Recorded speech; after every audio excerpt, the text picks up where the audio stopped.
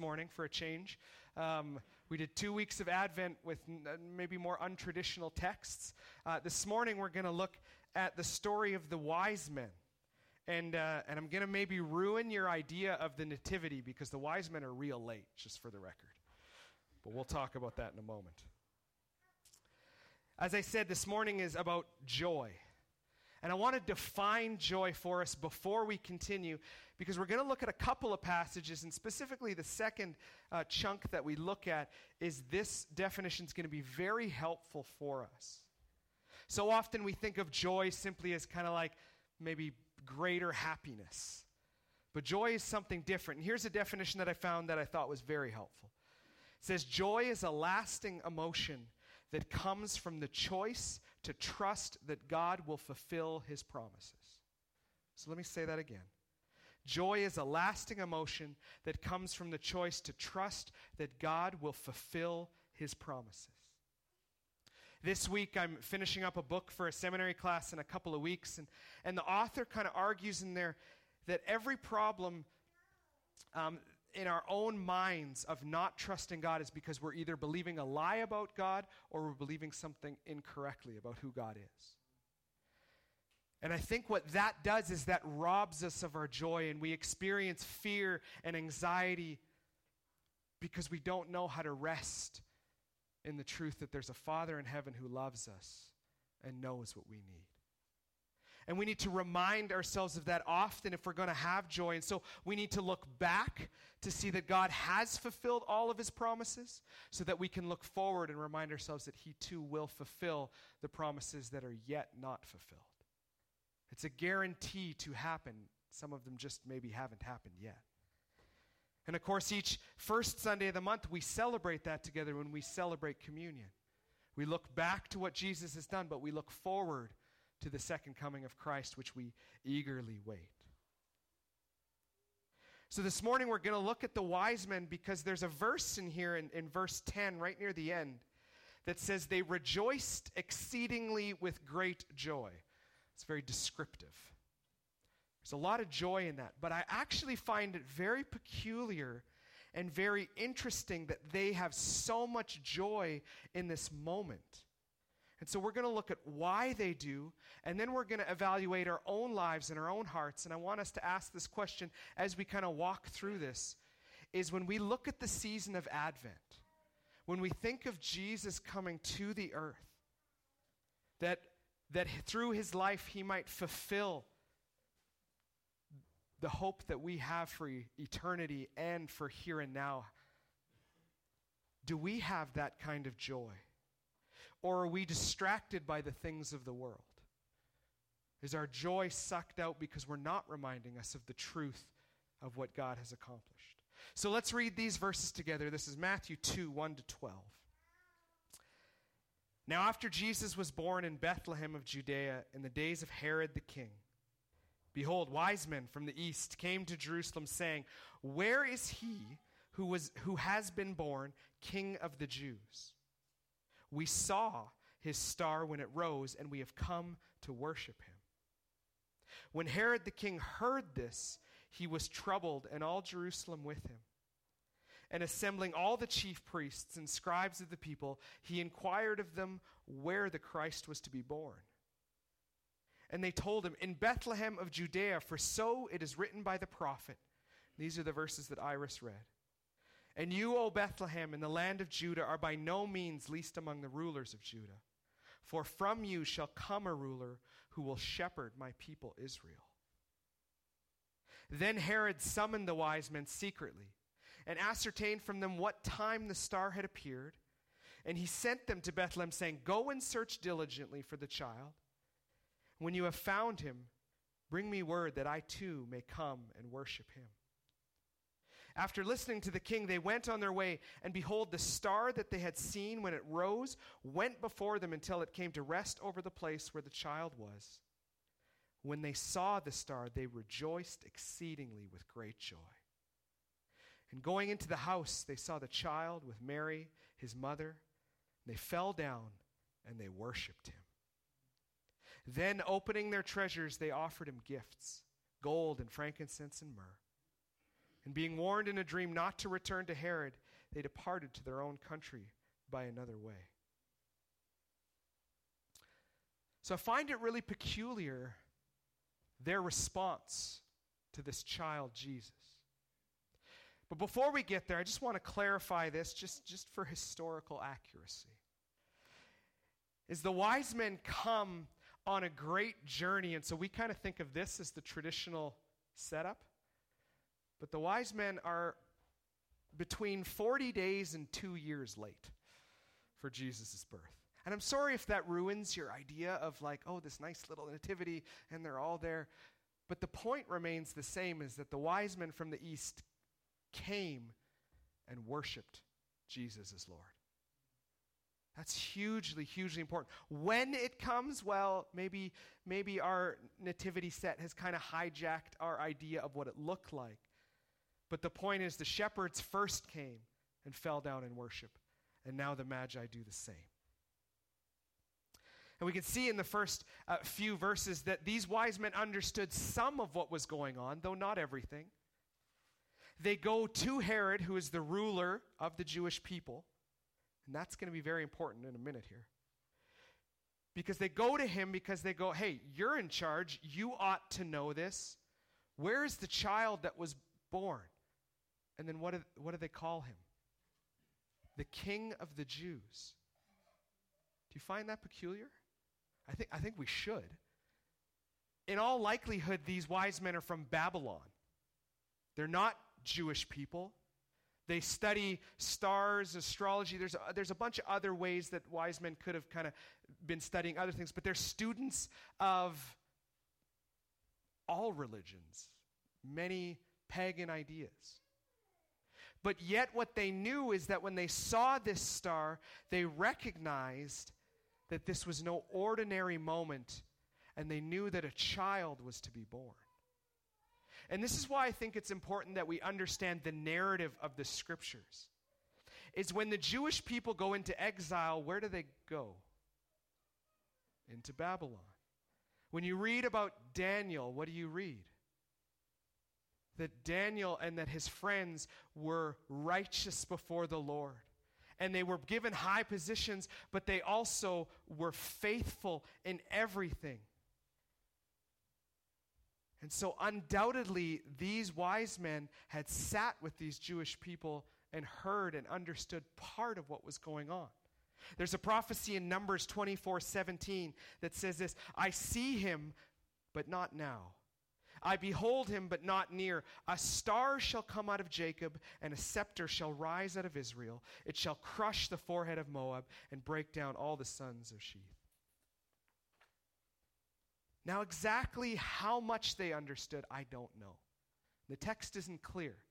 So I would caution us in making conclusions outside of what the text says. But what the text does say is that they go on this great journey to go and see this child who they knew would be King of the Jews, and they bow down and they worship him. Even in a polytheistic nation where they worshipped many gods and thought all gods were worthy of worship, why were they on this great journey to fall down at the feet of Jesus? I don't have necessarily the answer for that, except I think that's very peculiar. I think it's they did not do that for all these other prophetic moments from other religions, at least not that we see in recorded history. They know that this child is different.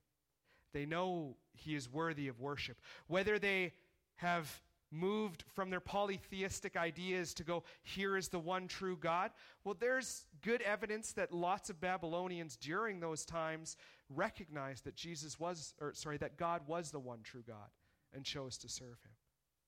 Whether they were stating that in this moment or not, I don't know. But what I do know is they walk up and when they see the star, it says they rejoiced exceedingly with great joy. They celebrated this moment when they got to go see the King of the Jews. Now remember, what we're trying to say here is these are pagan wise men. And yet they celebrated the birth of Jesus. How do we respond? Now, I'm not saying all pagans or all people who did not understand or agree with the one true God and with the scriptures respond the same, because Herod, he's threatened, right? He's the ruler of the Jews. And for some magi to come along and to go, hey, where's the king of the Jews that we can worship him? And he's like, what do you mean? I'm the king. I've been appointed by the Roman emperor. This is my place. And he feels so threatened that what does he do later? Do you remember? He plans to kill every child who is 2 and under. And we just walked through the book of Exodus. Is that familiar? Like, we should see these things and recognize kind of the story of Scripture of what is happening here.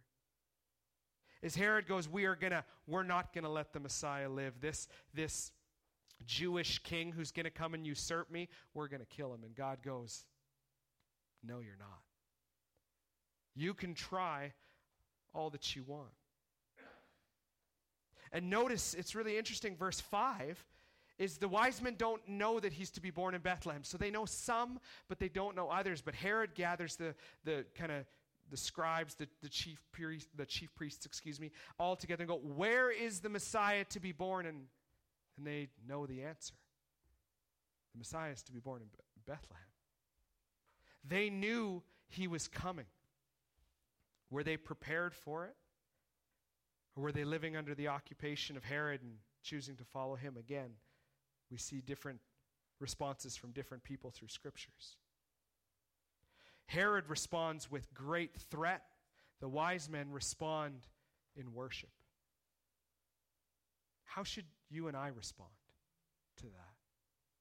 Those of us who have confessed that we believe that Jesus Christ is Lord, when we look back at this, if we read it and we only read it as historical narrative of something that happened and it doesn't stir within us something deeper, then I think we've allowed culture to impact us to a place where we're more concerned with what's happening here and now than the fulfillments of God's promises. And so I think we should dwell on that, and we should see this. We should be challenged by the fact that these pagan kings or pagan wise men came and fell down at the feet of Jesus and worshiped him. And how often can you and I fall down at the feet of Jesus and worship him? Now, maybe we can't physically, but is that not what we do when we gather together every Sunday? That we confess that Jesus is Lord. That we're here for one reason.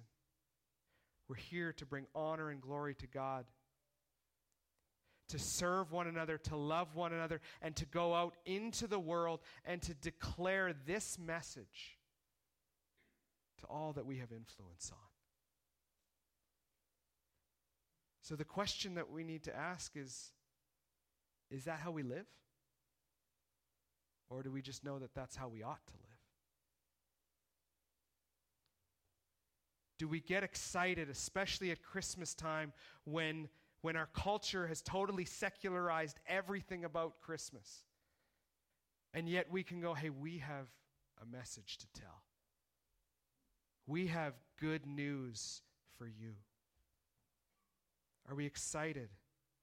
Not to try and correct culture, but to see it as an opportunity to go and to love the people that God has placed in our path. See, I think when we look back and remind ourselves of the promises fulfilled by God, that should elicit within us this response of joy, and this idea of joy, let me say it this way maybe, is what you're joyful about is you can't shut up about. Right? You're excited. You want to talk about it. I've said it many times, but that which we care most about is what we talk most about. So what do we talk most about? It's very easy to get distracted and to focus on things like sports, things like our job, the hobbies that we have. And we can talk loads about that, but do we talk about the goodness of Jesus? the difference that God has made in our life, the joy that reading the Word of God brings to us. If I'm really honest with you, as I would say, a lot of times I fail at that.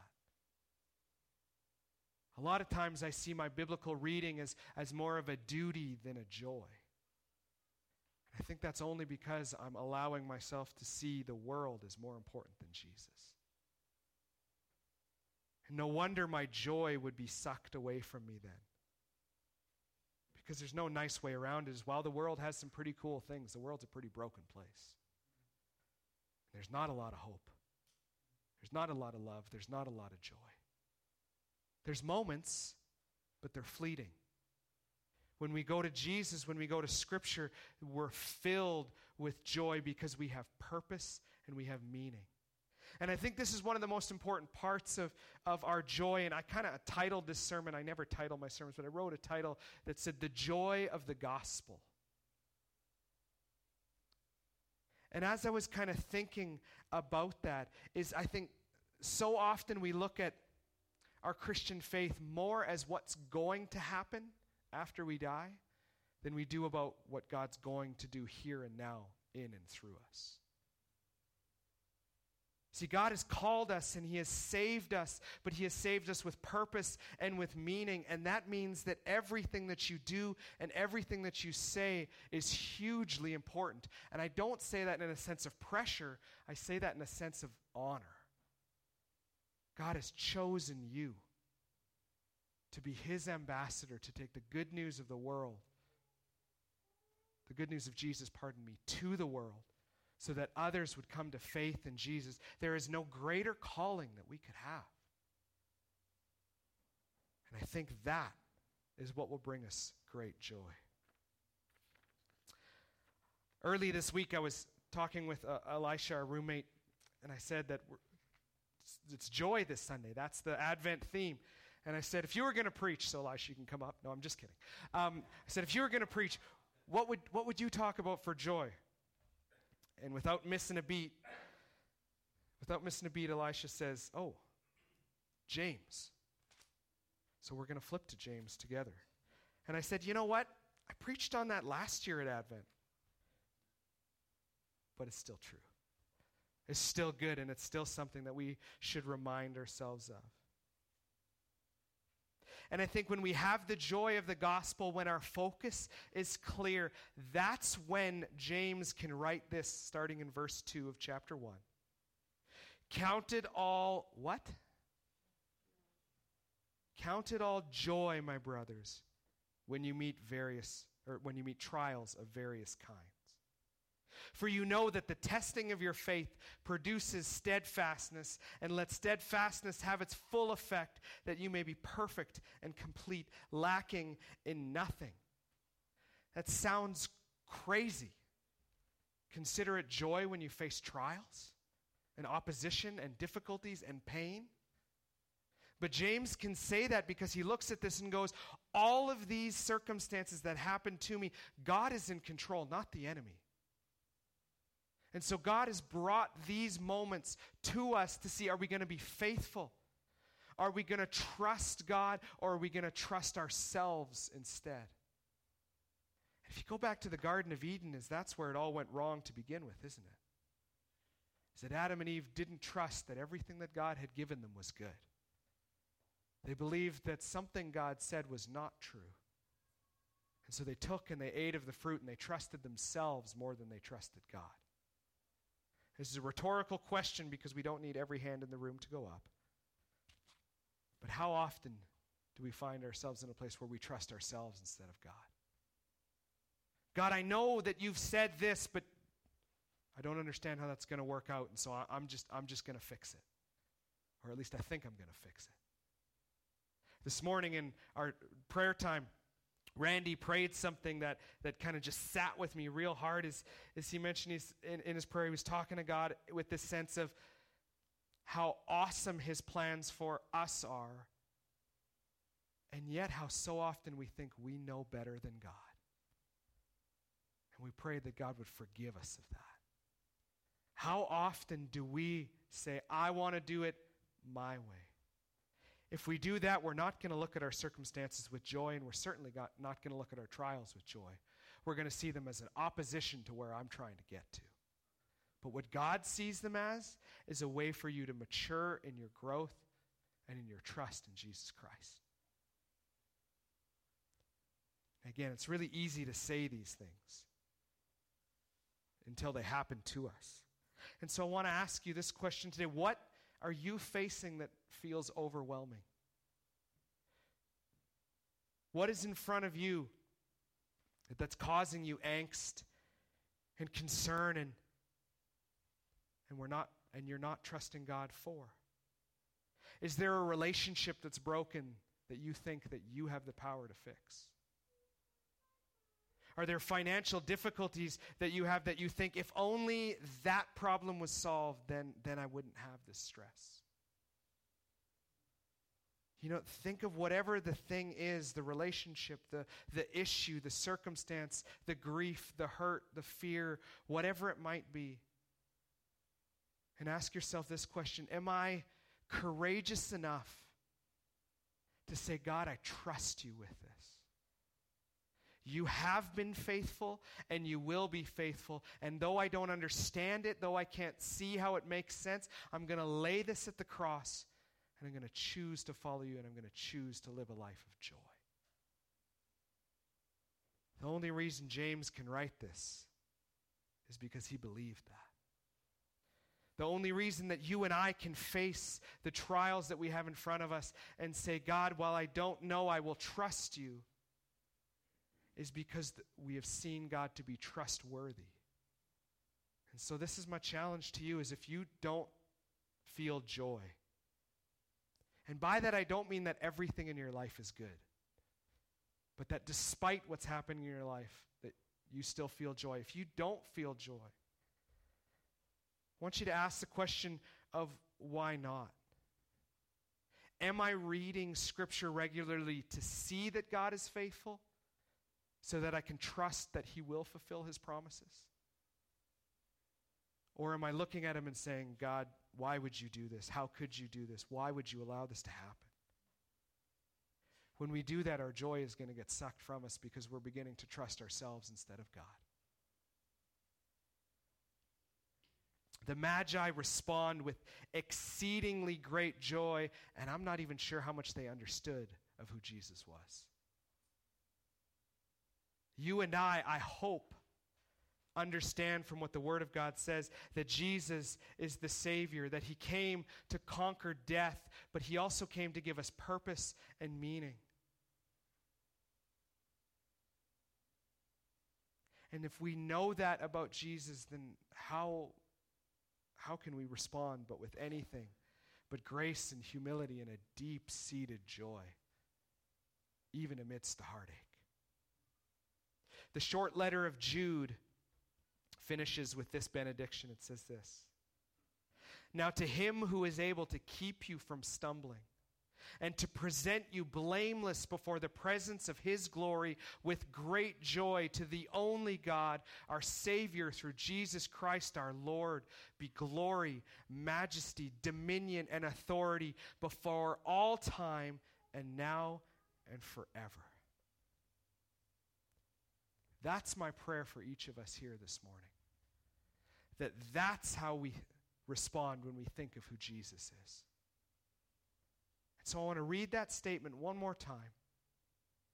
And then I'm just going to pray as we close, and I'm going to pray that God would restore to us the joy of our salvation that David prayed. Now to Him who is able to keep you from stumbling, to present you blameless before the presence of His glory with great joy, to the only God, our Savior, through Jesus Christ our Lord, be glory, majesty, dominion, and authority before all time, and now and forever. Let's pray.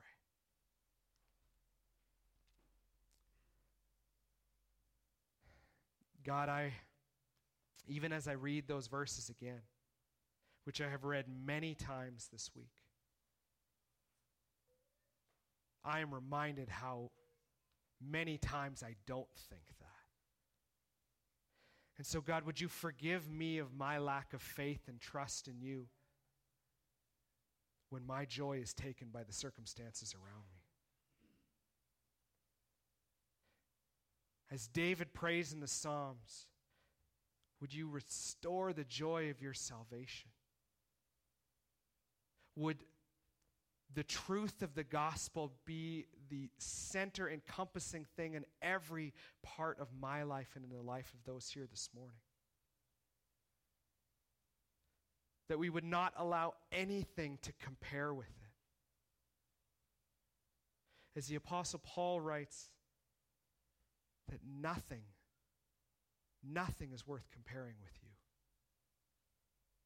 And so God, I pray that we would see that we would read Scripture, that we would remind ourselves that you are faithful and that you have fulfilled your promises and you will fulfill the promises yet to come. God, help us to not get sucked into this culture and this world, but help us to see you as the most important thing that we could ever have.